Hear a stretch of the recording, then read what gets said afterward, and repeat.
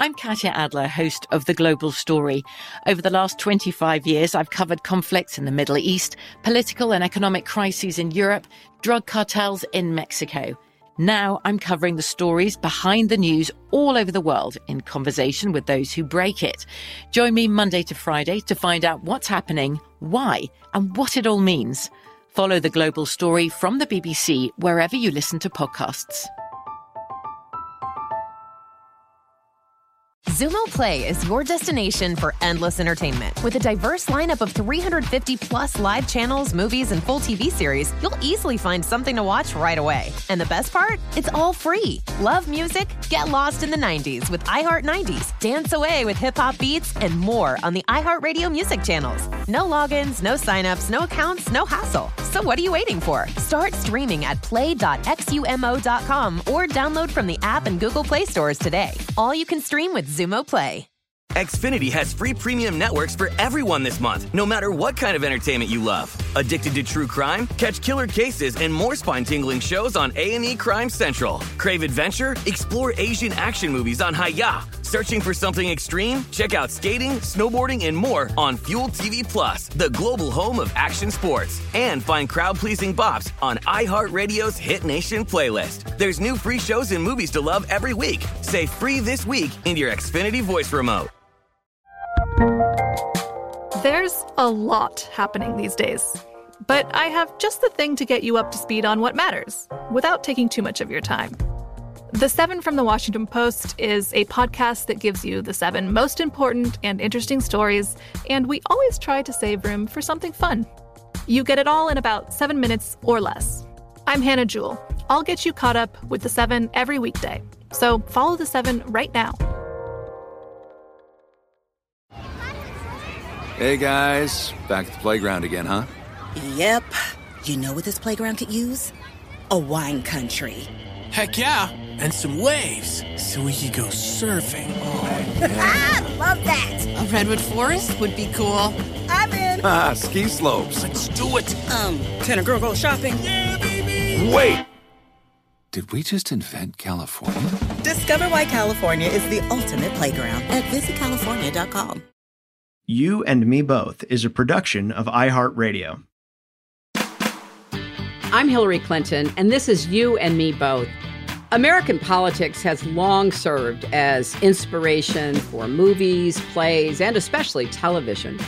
From shows like The West Wing, Madam Secretary, or Veep, all of which I really enjoyed, to late-night comedy shows. And for a lot of people, shows like those have become a major source of information when it comes to our government, our political system, and even the state of the world. You know, in fact, when I was Secretary of State and I was visiting Myanmar, formerly Burma, and I went to their first gathering of people who were part of their parliament, Congress, I was told that a lot of them had learned about politics, you know, not from reading books, but watching The West Wing. So this has a big impact on how people think about politics and government, and that's why I wanted to explore all of it on today's show. So I'll be talking to 3 people known for playing politics on TV because they have played politicians or talked about politicians, and it's clear their influence extends well beyond their audience. We'll hear from Kerry Washington, who is every bit as much of a political powerhouse as her fictional character, Olivia Pope, on Scandal.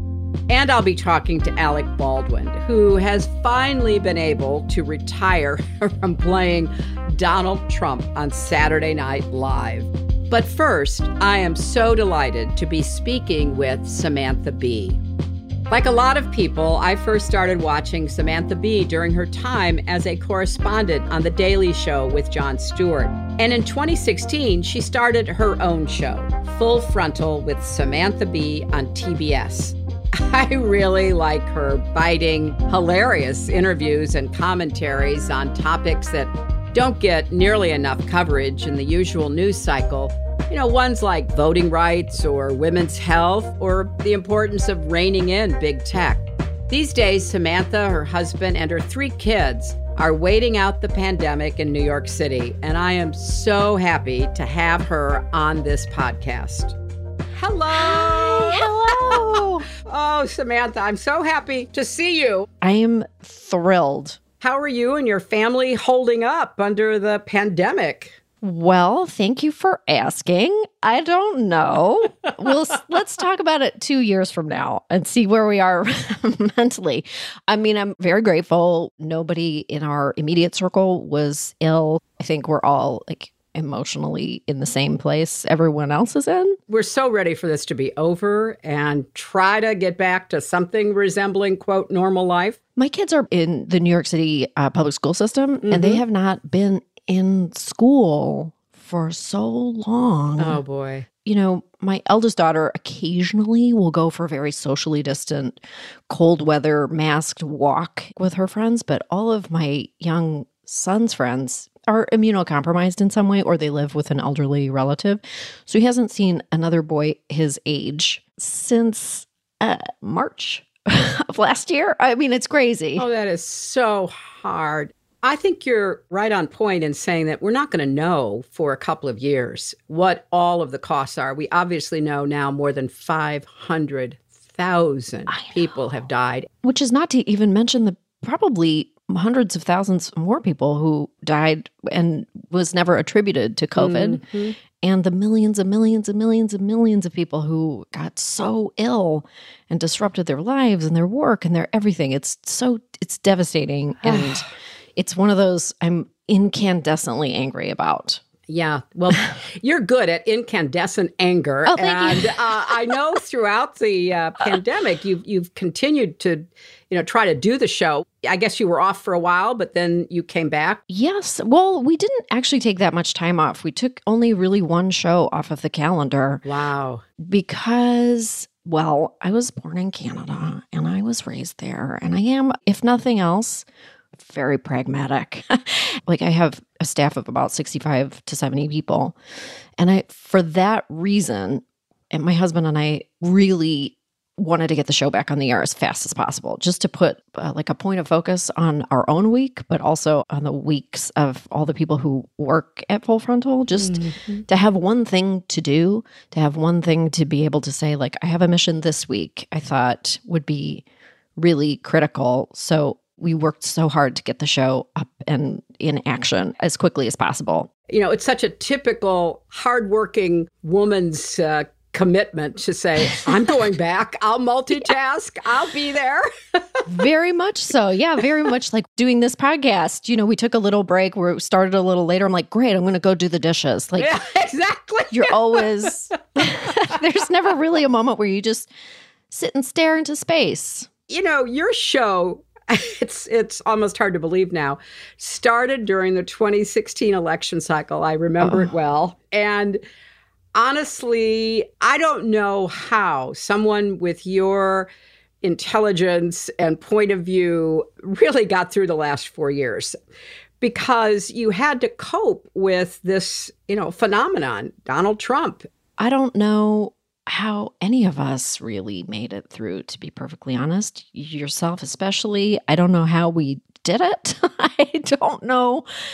I don't think that we ever got used to it. It wasn't what we wanted. I definitely, I deflected this question a lot, which was but aren't you secretly happy because it gives you so much to talk about on your show? And I was like, trust me. There's lots to talk about other than this person. And so, now that we're trying to build the show without the looming specter of that person and that administration lurching behind us the way that he lurched behind you on the debate stage, we have a full slate of stories that we're doing. There's lots to cover. There's so many stones to overturn, and we're approaching it really joyfully. Oh, that's good. Clearly, a lot of people get their news from all kinds of sources, but one of the sources is comedy shows like yours. And you regularly, unlike some, tackle serious issues that you clearly feel a sense of urgency about. You tackle family separation, Me Too, equal pay, and lots more. And how do you balance that I think, difficult role of being both a source of comedy and a source of information. First of all, I have an incredible team and a lot of bona fide journalists on my team and a really strong adherence to research, a commitment to getting the story straight. Actually, I have a brain that doesn't remember names. Like if you ask me who my biggest influences are, I can never remember the right person. And then 2 hours later, I go, oh my God, it was her the whole time. I'm so bad at that. But I actually was really trying to pin it down the other day. And I was like, right, it's like my show is like this weird intersection of like 60 Minutes segments that I really love. And also Jon Stewart, and my years at The Daily Show, but also Howard Stern. Like those three influences have combined. I have a love of news and a real love of great journalism from my early childhood, honestly. And I also love comedy. And so the intersection of those worlds, it's just the sweet spot where I like to live. Tell me about one of the episodes you're most proud of. Well, as I've stated, I can't ever remember anything that I've ever really done. I would say that one of the episodes I'm most proud of relates to you. I think I'm very proud that we made an episode the day after the 2016 election. And believe me, it took a lot because we were destroyed, shocked, appalled. I mean, like, who am I talking to right now? But it was obviously was an earthquake. And then we were expected to go and make jokes. And we had this balloon drop planned. And we had Lizzo was on a private jet to the studio to sing an awesome song about feeling great. And we were all in tears and retreating into our turtlenecks. And people on staff with family members in Iran were like, I'm never going to see my family again. So I'm really proud that we dusted it off and did a show. I'm proud of our show about family separation and multiple shows. I'm proud of our coverage of the Me Too movement. I'm really proud of the people that I work with. They're just great. Well, but it also, I think, added to this whole sense of protecting democracy, protecting the vulnerable and the marginalized, standing up to all these forces that came out from under all the rocks that were kicked over. And perhaps on a more shallow note, it is also nice. Well, okay, on a not shallow note, I'm happy to have planted a flag in history and said, I'm on this side. This is where we stand. And we think this is an abomination. And we're just going to park it right here, and we're just going to keep saying that until it's over. And this is the shallow part. I'm really happy to be on the correct side of Ted Cruz. Yes. We've gone hard on Ted Cruz over the years on the show, and it feels great to be so right sometimes. You just have to bathe in that golden glow. Yeah, you've earned a place there. Thank you. You should just keep under that bright light of vindication. Yeah. But the other thing you've done, which, of course, I pay particular attention to, is you've been quite brave in stepping up and saying, wait a minute, it's not just what the politicians are doing, it's the way the media covers what they're doing. But when you go after the media, of which you are a part, how does that work out? You actually have to be very thoughtful about it. We're a part of the media ecosystem, and we can't make everyone in the media mad at us, or they won't cover our show.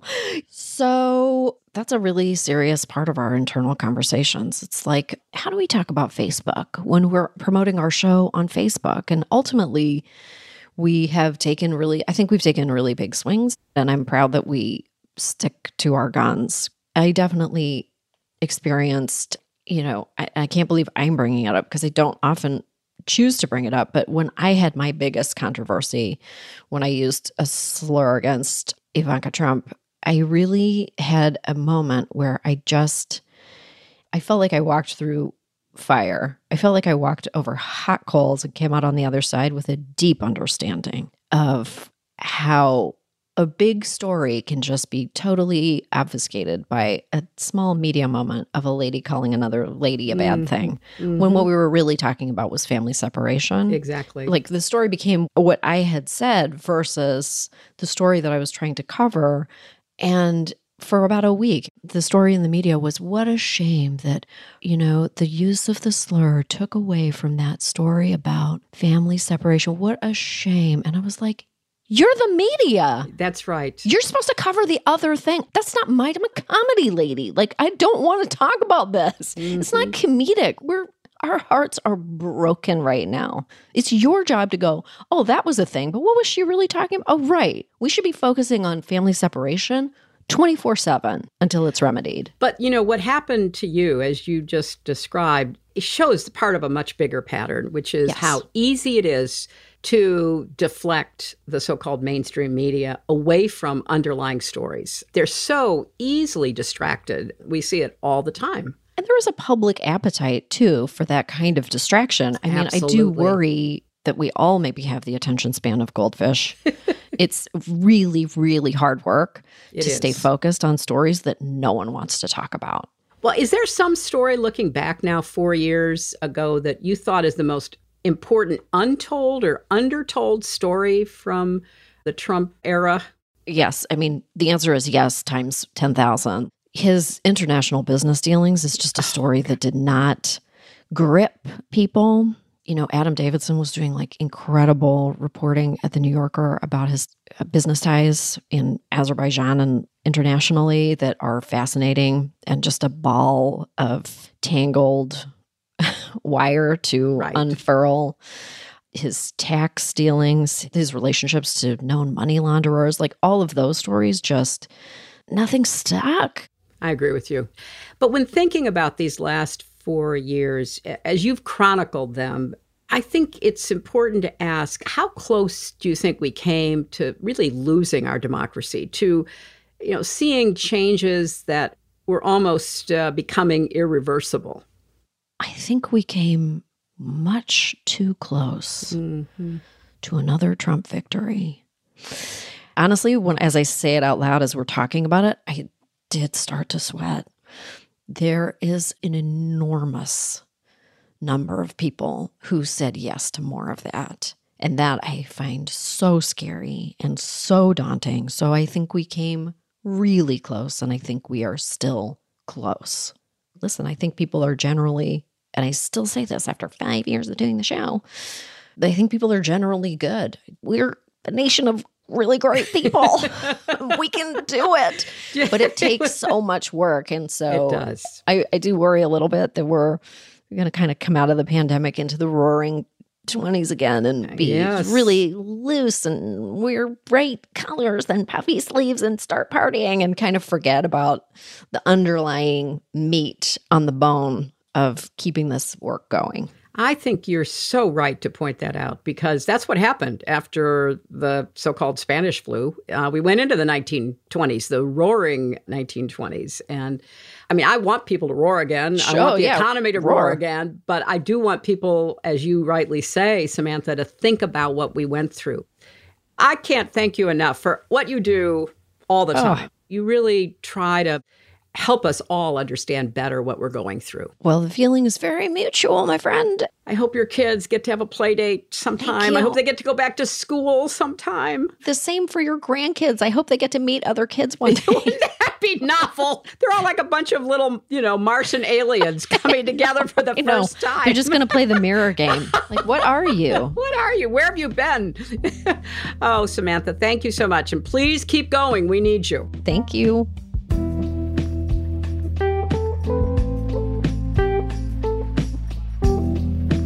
You can catch Samantha Wednesday nights on TBS, and you can also hear from her on her podcast, Full Release with Samantha Bee. Now I'm getting to talk to Kerry Washington. She's an actor, producer, director. She runs her own production company called Simpson Street. I first became aware of her certainly on Scandal. Literally couldn't take my eyes off of her because of her grace and her power on the screen. And in real life, she's a dedicated advocate on behalf of racial justice, voting rights, democracy, and so much more. So welcome. I'm so happy you're with us, Kerry. Oh, thank you. Thank you so much for having me. I want to talk about your amazing career and the fabulous roles you've played. But I want to start on the activism side, because I think you and I share a sense of urgency. Last year, you joined the Black Voices for Black Justice Fund as a co-chair, and you ended up helping to distribute over $1.5 million to Black leaders fighting for a more fair, equitable, anti-racist America. What does that work mean to you? I'm really proud to be a co-chair for the fund, because one of my superpowers, because of how lucky I've been in my career, is that people pay attention to the things I'm doing or saying, whether I like it or not, whether it's like paparazzi following me around when I'm pregnant or whatever it is. For some reason, I have eyeballs on me at times. And so to be able to shift those eyeballs and resources to activists on the ground who are doing the day-to-day work of ending racism, working toward equity, working toward liberation for all people, I'm so passionate about that. I wanted to talk to you not only because of, the great roles you've played and your success, but because you feel so deeply that this work is critical to your life, the lives of your children, and to our country. Yeah, we produced a project this year at Simpson Street called The Fight. It's a documentary about the ACLU. I think this film is the thing I'm most proud of in my career to date, which is so funny because it's the one project where I'm not on camera, right? But it's, I love this film so much because we had unprecedented access into the ACLU. And I don't have to tell you, the ACLU has sued every administration in the last 100 years. Democrat, Republican, doesn't matter. They are invested in defending the human rights of all people.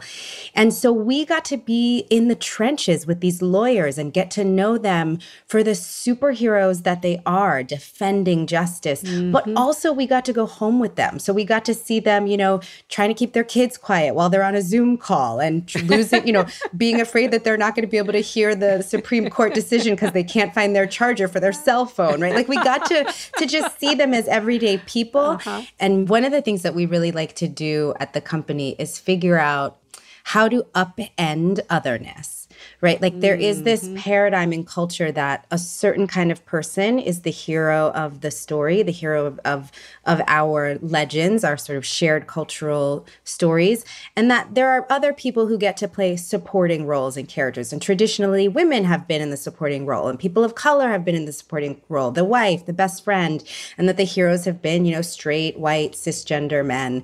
And so we really like the idea of upending that idea that each of us is at the center of our own story in real life and in our shared narratives. Well, you really upended a lot of those preconceptions with Scandal, where you played Olivia Pope. Everyone knows that alter ego. Yes. A powerful Black woman with a prominent position in Washington.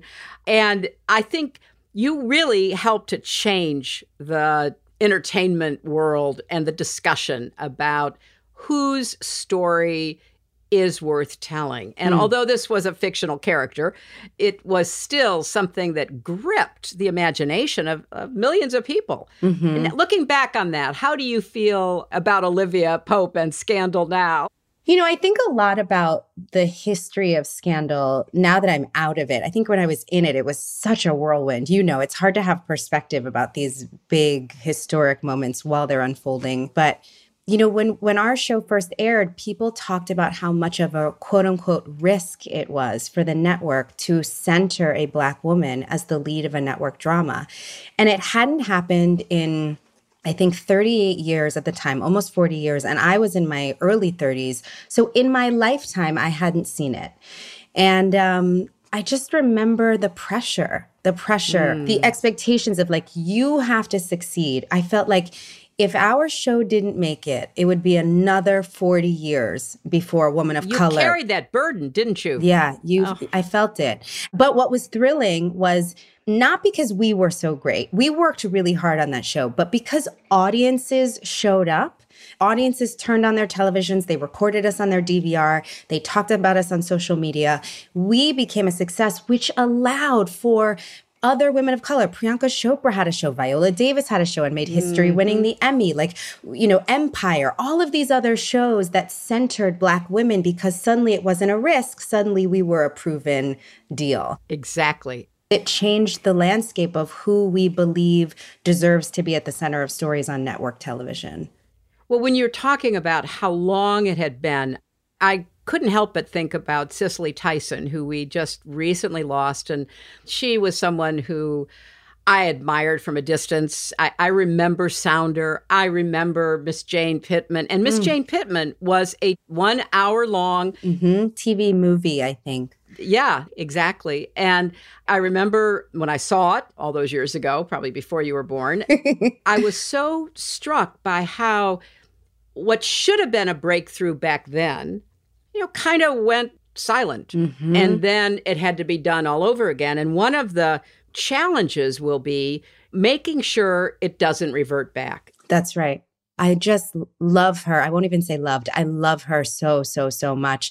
I have all these connections to her. She was at my baby shower for my Isabel. She and Diane Carroll and Jane Fonda, all my kind of like Hollywood goddess mentors. But I was born on the night of the last episode of Roots. Oh my gosh. Isn't that funny? And I know that because my dad was not in the delivery room. He was in the waiting room with the nurses watching the final episode. And my mother was like, where is everybody? It's a very famous story in our family. We're taking a quick break. Stay with us.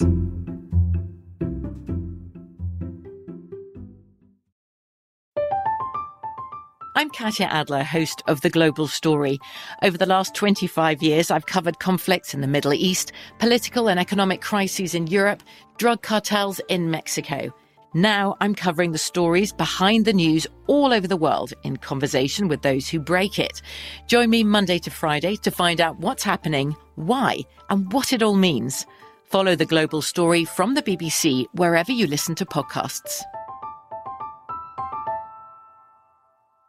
Xumo Play is your destination for endless entertainment. With a diverse lineup of 350 plus live channels, movies, and full TV series, you'll easily find something to watch right away. And the best part? It's all free. Love music? Get lost in the 90s with iHeart 90s, dance away with hip-hop beats, and more on the iHeartRadio music channels. No logins, no signups, no accounts, no hassle. So what are you waiting for? Start streaming at play.xumo.com or download from the app and Google Play stores today. All you can stream with Xumo Play. Xfinity has free premium networks for everyone this month, no matter what kind of entertainment you love. Addicted to true crime? Catch killer cases and more spine-tingling shows on A&E Crime Central. Crave adventure? Explore Asian action movies on Hi-YAH. Searching for something extreme? Check out skating, snowboarding, and more on Fuel TV Plus, the global home of action sports. And find crowd-pleasing bops on iHeartRadio's Hit Nation playlist. There's new free shows and movies to love every week. Say free this week in your Xfinity voice remote. The best conversations I have with my colleagues are the ones that happen when no one is looking, when we're not 100% sure yet what to write. Hopefully, having conversations like this can help you figure out your own point of view. That's kind of our job as Washington Post opinions columnists. I'm Charles Lane, Deputy Opinion Editor. And I'm Amanda Ripley, a contributing columnist. We're going to bring you into these conversations on a new podcast called Impromptu. Follow Impromptu now, wherever you listen. Asking the right questions can greatly impact your future, especially when it comes to your finances. So if you're looking for a financial advisor you can trust, certified financial planner professionals are committed to acting in your best interest. That's why it's got to be a CFP. Find your CFP professional at letsmakeaplan.org. You have taken on so many roles, but one very moving performance was when you played Anita Hill in the movie Confirmation, about her incredibly brave testimony during Clarence Thomas's confirmation hearings in 1991. Did you meet her when you were making the movie? I did. Tell me about that. She was so generous with sharing her experience with me. And I'll be forever grateful because it's a real responsibility. I mean, it's funny, Cicely Tyson talked about this a lot, the responsibility of sort of playing characters with dignity. Yes. And with Anita Hill, there's no way not to. She's such a person of grace and elegance. And even her fierce courage came cloaked in her elegant dignity at all times. So I loved having the opportunity to play her.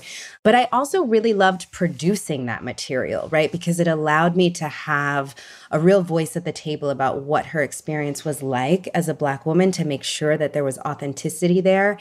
And also, she and I had a great laugh because when I shot that scene of the Senate hearing, I got to experience what she felt of being this Black woman facing a sea of powerful white men sitting above her, looking down on her, just like attacking her with questions at times. The twist from what she did and what I did 30 years later was that now all of those white men were actually working for me. Yes. And so I got to sort of live in the emotional tumult that she experienced. But when we called cut, I was in charge. And we really sort of laughed about how wonderful that was, that I could honor her in that way. Well, you're so right about that elegant dignity. She withstood such a brutal, consistent attack on her character and her veracity. And it did trigger a reaction. The women of the House marched over to the Senate. Yes. Changes were made. Women were elected. But I could not help thinking about her during the Brett Kavanaugh confirmation hearings because I thought about how controlled and careful she had been when she was being attacked. And then we saw Christine Blasey Ford feeling, very pained because they wouldn't believe her. And I thought, these two women, decades apart, telling their truth in their own way, and they're both being disrespected. I really thought a lot about Anita Hill, Professor Hill, in that moment, too, because the attack on her, just like the attack on Christine Blasey Ford, was concocted so that Clarence Thomas, who I went to law school with, I have known a very long time. Wow. And the reactions that he and Kavanaugh both had were deliberately intended to spark indignation and outrage. I mean, the whole thing was just, heartbreaking to me because, you'd hoped that things would have changed more than they did, given how brave those women were to come forward to do what they thought of as, their duty. Yeah, I spoke to Anita a lot in that period. I remember calling her and checking on her. And one of the things that I thought a lot about was these are the moments that invite us to realize that we don't get to check out, right? These are the moments that pull us back in. We don't get to act like this is ancient history. Exactly. That misogyny is ancient history. And also, these moments provide us with an opportunity to see that there are systems in place, that this is not about personalities. This is not about individuals. This is systematic. I just think it's so important for us to hold that. And to somehow, keep working for change, right? To somehow keep saying yes. Well, I also think there has to be a way of using storytelling, which is what you're an expert at, in helping us craft a new story that welcomes everybody in, but people have to be willing to ask hard questions of themselves and, of their own view of reality. And of course, that's become infinitely harder because of social media, which, traps people in these very divided, faux realities. How would you even think about that? Because you're a storyteller, you're a producer of stories. How would we try to think of a broader basis for such an effort? I think a big part of it is, again, inviting people to understand that they are the hero of their story. Because I think we get involved, even in politics, maybe especially in politics, in this hero worship, where we place the power for change in the hand of this person that we have idolized, and we expect other people to fix our problems. And so our stories get corrupted by the idea that we don't have agency, that people that look like us, walk like us, talk like us are in fact us, that we can't make the change. I mean, I remember waking up the morning after the election in 2016 and my social media was flooded with Olivia Pope, you have to fix this. Olivia Pope. I wish you could the day. Yeah, me too at the time. Olivia Pope saved the day.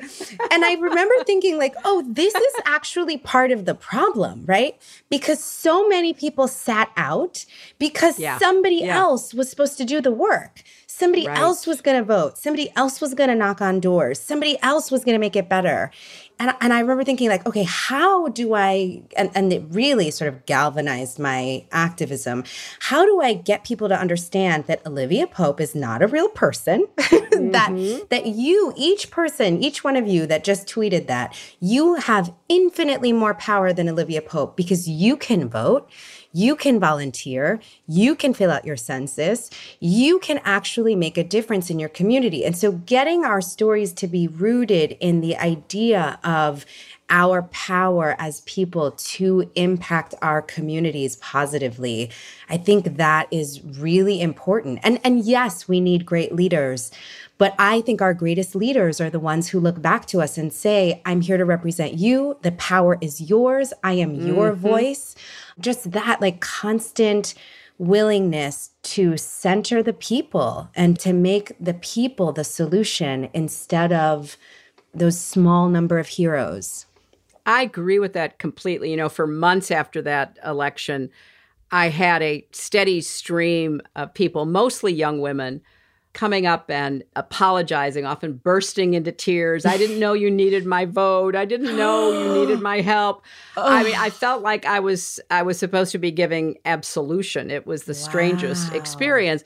But out of that, at least we saw first in 2018 and then we saw again in 2020, I think the number of people who understood that they did have not only an opportunity, but a responsibility. For me, really, in the advocacy and activism space, it so much is about centering other heroes, right? Like not centering myself, like even on the campaign trail, not saying like, you should vote for Biden and Harris because I'm Kerry Washington and I tell you to. No, exactly. Like it's not about that. It's like you have the power as a community to transform your community. Look at these candidates and look at how much better they'll be for you. It has nothing to do with me. I'm here to be a conduit for you to understand your power, for you to know that you're so much more powerful than Olivia Pope.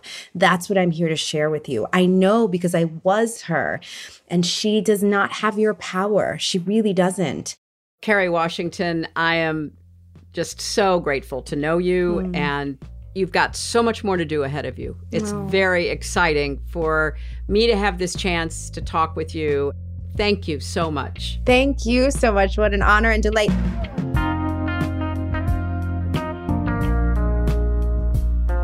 You can keep up with Kerry's acting and her activism on social media, and I highly recommend the documentary she produced called The Fight, which is streaming online in lots of places. Go to fightthefilm.com to check it out. I can't talk about politics on TV without talking about what it's like to see myself portrayed on Saturday Night Live. I can't say that I've enjoyed every part of it, but I certainly have admired the extraordinary abilities of the actors who have portrayed me. Most recently, the terrific Kate McKinnon. And opposite her, of course, was my next guest, Alec Baldwin, masterfully playing a role he never imagined he'd be stuck with for 4 years. And for this, he blames SNL's legendary producer, Lorne Michaels. But he also played another Republican character, Jack Donaghy, opposite Tina Fey on 30 Rock. In real life, he's a proud Democrat. He's lent his voice and his energy and talents to countless political causes and candidates over the years. How are you doing, Alec? Are you holding up? I'm good, but I'm intimidated as always, because what could I possibly talk to you about? Politics. What could I possibly say to you? This is like Joe Namath throwing a football with a 4-year-old. Maybe the 4-year-old was, I don't know, Tom Brady. Who knows, right? A budding star. Yep. Well, first of all, you have a lot to say about a lot of things. I know that because we've had the chance to talk before. But it's so interesting for me to hear your perspective about where we are today versus where we were a year, 2 years, 3 years ago. Right. Because, you gave life to a couple of different characters whose politics you don't agree with at all. And it's not just Trump, it's, Jack Donaghy. And, how did this become your specialty? Oh, God. I needed a job and they paid me. I'll play anything. You want me to play Idi Amin? I mean, I know I'll find a way. But when I think about the Trump thing on SNL, and it's so ironic to talk to you of all people, that Lauren said to me, "Oh, it's only going to be 2 shows." Yes, right. We know who's going to win, and it's only going to be 2 shows. And I thought, okay, I can bite the bullet and endure this for 2 shows. So it's election night, 2016, and my wife and I are watching the TV, and finally we go to bed. We just can't take it anymore, and we fall asleep. Mm-hmm. And 3 o'clock in the morning rolls around. I wake up and I go, "He won," and my wife rolled over and goes, "Oh God, no!"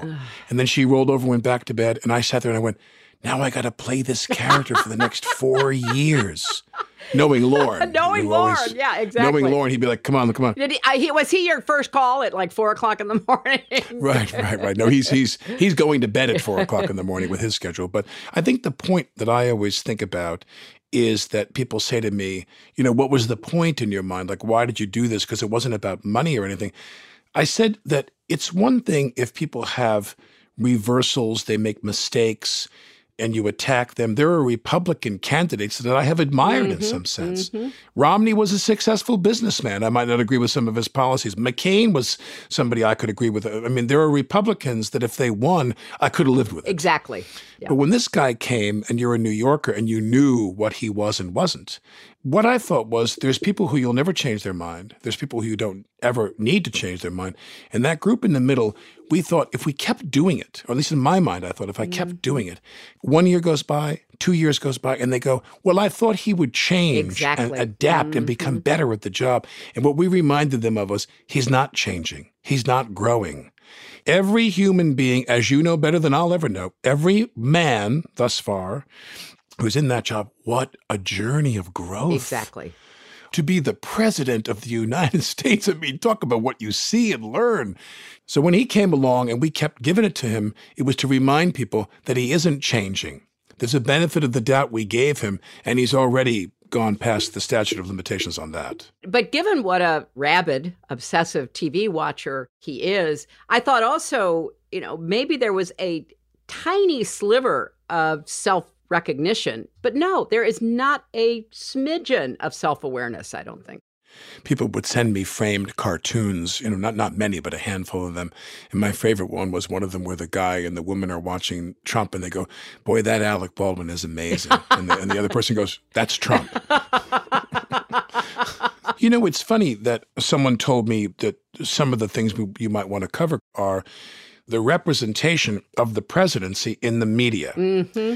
And for me, and I date myself, I am rounding the corner here towards 63 years old. Oh, yeah, keep going. And, but the representation of the presidency as, and I'll pick 2 examples of someone overwhelmed, beleaguered, exhausted, and yet still maintaining that core of integrity and ethical primacy that role demands. I always think of Frederick March in 7 Days in May, and he played the president as this so exhausted and enervated by the job, and all these bad things were happening around him, and yet he maintained his dignity. And I also think of, in a much more almost sci-fi-esque surreal tableau, was Henry Fonda in Failsafe. Oh, sure. And how he had to maintain his cool in that chamber. He's the president. People are counting on you to not act the way other average men might act, or women, if you were baited in this way.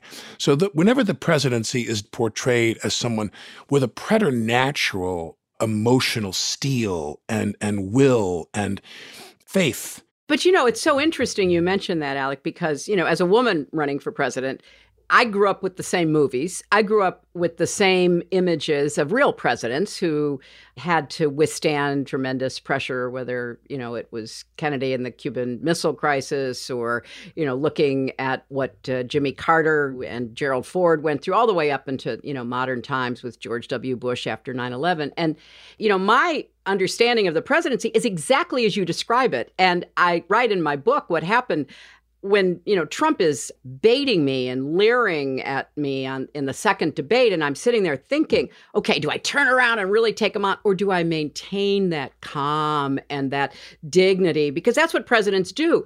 But in today's world, the entertainment factor, the so-called, authenticity, which often to me is really a misnomer, because what you're seeing are meltdowns and nastiness and mean-spiritedness if we look at, somebody like Trump.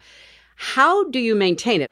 The presidency obviously has a very unique place in your life, to say the least. True. I remember a woman I spoke to who shall remain nameless, who was adjacent to the Biden campaign.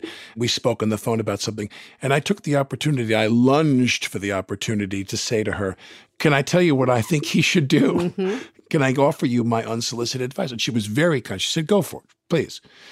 And I said, just tell him, it's his to lose. Don't take the bait. Let Trump be Trump. And I really mean this.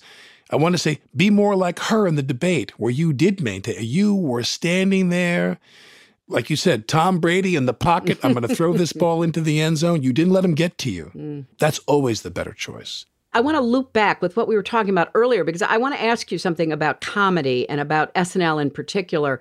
I appreciated your depiction of Trump. Do you think actually doing what you did and what SNL does, making terrible people sort of more palatable to the general public, kind of helps them in a way? I've heard that many times, that what we did only softened the impact of how bad they were. But, Lorne Michaels is someone who has steered a show. They're rounding the corner now toward 50 years of being on the air. Isn't that astonishing? Now the show, they found a way with all of the digital and online platforms and everything to bring the show to an audience that's almost larger than ever. There was a larger audience at the heyday, the Friends and Seinfeld era of TV watching, and then it went down. And now it's back up to where, when I was doing the debates and McKinnon played you. Right. Oh, yeah. I did a really good job, and we played the Jaws music, and I was coming up behind her, and the Jaws music is playing during the debate. One of my favorites. One of the funniest things I've ever seen. We're doing that. And, but Lorne is someone who knows that he has two constituents to serve. The people that own the company and his audience and his staff and writers. And there are lines that he is asked to cross all the time that he will not cross. There are things people pitch. I've pitched things, which he sat there and said to me, maybe not. Because he doesn't want the show to become just outrageous or a bully pulpit. It's an entertainment program. And the one thing that we were criticized for, but I was nonetheless the most satisfied with, and I took the greatest pleasure from, which is 90% of what we said were verbatim transcripts of what he had said. Exactly. You couldn't criticize us and say, we imagined or it was a fantasy. He said it. That's right. He did it. And we would just do that. And I forever am grateful for that because we didn't cross really any bounds. Everything was in the realm of reality. But you're right. There are some people who we rallied the troops on the other side. We rallied our opposition. They would sit there and they were like, if I was dying in the desert and Alec Baldwin gave me a canteen, I'd rather die than drink from Alec Baldwin's canteen. There is that group. Let's talk for a second about 30 Rock and about the character you played, Jack Donaghy, which you were brilliant at, and, the boss to the Tina Fey character, Liz Lemon. And the way you portrayed Donaghy is that, you were a Reagan Republican who was going to Reagan when you died. Well, I viewed Donaghy as what we used to call, when I was younger, a Rockefeller Republican, which it really wasn't about social issues. Mm-hmm. Men can go ahead and marry each other. Mm-hmm. And I don't have any opinions about other social issues like a woman's right to choose and so forth. He's a Rockefeller Republican, which means there's no problem you can have in this life that can't be solved by making more money. And I would really appreciate it if the government and everybody just got out of the way of me. I want lower taxes and less regulations on my business, and I'm fine. Yep. There was a scene, I'm on a balcony, I'm on a terrace with Tina. And of course, the Donaghy character was all Robert Carlock and Tina. I didn't write it. They're the geniuses here. And I'm on a balcony with a glass of wine, and Tina says, I'm working so hard, and I don't know what's going to happen in my life. She goes, I'm getting older now. Pretty soon, no one's going to want to even see me naked. And I don't flinch, and I have a drink in my hand, and I go, well, you make enough money, you pay someone to see you naked. And that is Donaghy's philosophy. As long as we're making a lot of money, what do you care? Money solves everything. But that description of that scene and his philosophy, I ran across that in this last election. I mean, you did too. You know, you grew up with people on Long Island who said to you, right? Look, I can't stand the guy. I think he's over the top, et cetera, et cetera. But hey, I'm doing well. The business is doing well. He cut my taxes. I don't care what else he does, right? That is a real But you know person. more. You and your husband know more about this than anybody. You're out here where there are some, obviously, a lot of privileged people, I guess, from time to time. Their attitude was, I'm not voting for Trump. I just can't vote for Biden. Yeah, so I know. They just would not vote for it. You're going to raise my taxes. You're going to raise my capital gains. I can't stand Trump. I'm going to hold my nose, but I'll never vote for a Dem. Never, never. We'll be right back.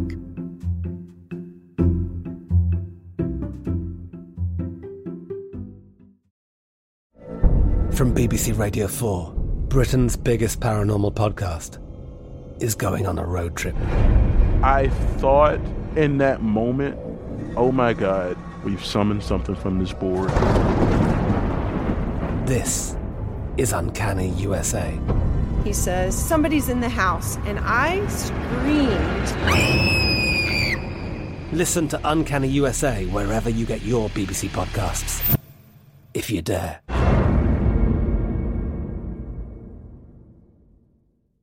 Xumo Play is your destination for endless entertainment. With a diverse lineup of 350 plus live channels, movies, and full TV series, you'll easily find something to watch right away. And the best part? It's all free. Love music? Get lost in the 90s with iHeart 90s, dance away with hip-hop beats, and more on the iHeartRadio music channels. No logins, no signups, no accounts, no hassle. So what are you waiting for? Start streaming at play.xumo.com or download from the app and Google Play stores today. All you can stream with Xumo Play. Xfinity has free premium networks for everyone this month, no matter what kind of entertainment you love. Addicted to true crime? Catch killer cases and more spine-tingling shows on A&E Crime Central. Crave adventure? Explore Asian action movies on Hi-YAH. Searching for something extreme? Check out skating, snowboarding, and more on Fuel TV Plus, the global home of action sports. And find crowd-pleasing bops on iHeartRadio's Hit Nation playlist. There's new free shows and movies to love every week. Say free this week in your Xfinity voice remote. Finding the right news podcast can feel like dating. It seems promising until you start listening. When you hit play on Post Reports, you'll get fascinating conversations and sometimes a little fun, too. I'm Martine Powers. And I'm Elahe Azadi. Martine and I are the hosts of Post Reports. The show comes out every weekday from The Washington Post. You can follow and listen to Post Reports wherever you get your podcasts. It'll be a match, I promise. Asking the right questions can greatly impact your future, especially when it comes to your finances. So if you're looking for a financial advisor you can trust, certified financial planner professionals are committed to acting in your best interest. That's why it's got to be a CFP. Find your CFP professional at letsmakeaplan.org. We do have to keep laughing. I mean, part of what I worry about is that the stuff that's happening in the country right now is deadly serious. And we know how divided we are. And it's a kind of contradiction. And I'd love your insight into this and what role comedy and theater and your work as an actor could bring in, trying to shine a light on some common ground. Is there a way for people to begin talking to each other again in a useful way? I think now that Trump is gone, yes, because Trump was something, we could not set that aside. No. There are people that have had they won. I had profound differences of opinion with them, but I could have bitten the bullet. And a few months goes by and you accept. And you also know that we get back to that idea of that person growing in the job. George W. Bush grew in the job. Right. Who would have thought? Especially if you're in there 2 terms. What Exactly. an arc to be able to change and expand your mind and your humanity. And with Trump, none of that. So we had no choice. It was truly our civic duty to resist him and to underline what he was doing. Now that he's gone, we might not solve every problem, but we have a chance. With Biden and Harris, we have a chance. Is there anybody currently on the political scene that you would want to, play or in some way convey an image of?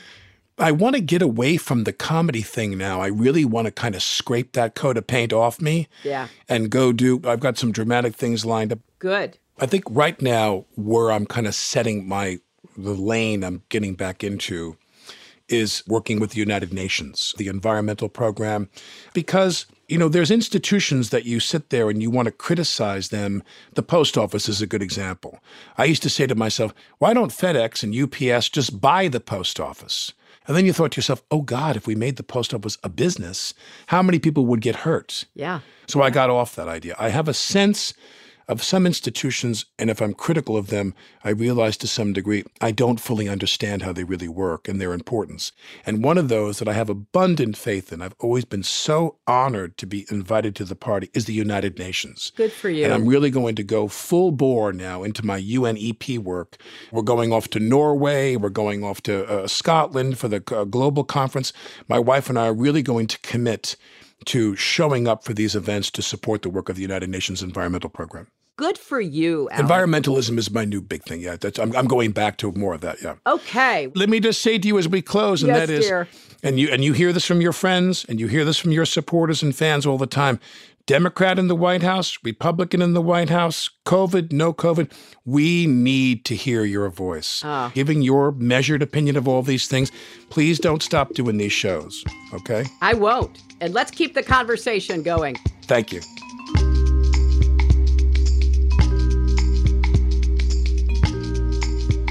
You can hear more from Alec on his podcast, Here's the Thing. Thanks for joining us. If you have a favorite version of politics on TV, send us a note at youandmebothpod@gmail.com because we love hearing from you.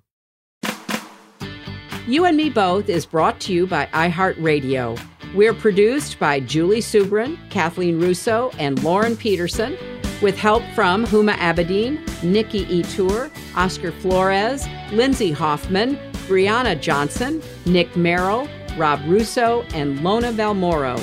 Our engineer is Zach McNeese, and the original music is by Forrest Gray. If you like You and Me Both, please tell someone else about it. And if you're not already a subscriber, what are you waiting for? You can subscribe to You and Me Both on the iHeartRadio app, Apple Podcasts, or wherever you get your podcasts. See you next week.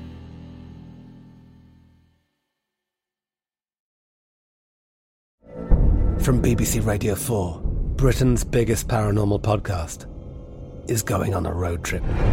I thought in that moment, oh my God, we've summoned something from this board. This is Uncanny USA.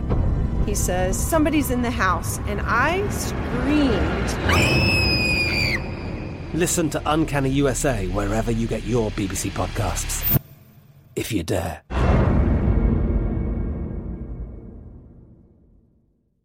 Xumo Play is your destination for endless entertainment. With a diverse lineup of 350 plus live channels, movies, and full TV series, you'll easily find something to watch right away. And the best part? It's all free. Love music? Get lost in the 90s with iHeart 90s, dance away with hip-hop beats, and more on the iHeartRadio music channels. No logins, no signups, no accounts, no hassle. So what are you waiting for? Start streaming at play.xumo.com or download from the app and Google Play stores today. All you can stream with Xumo Play.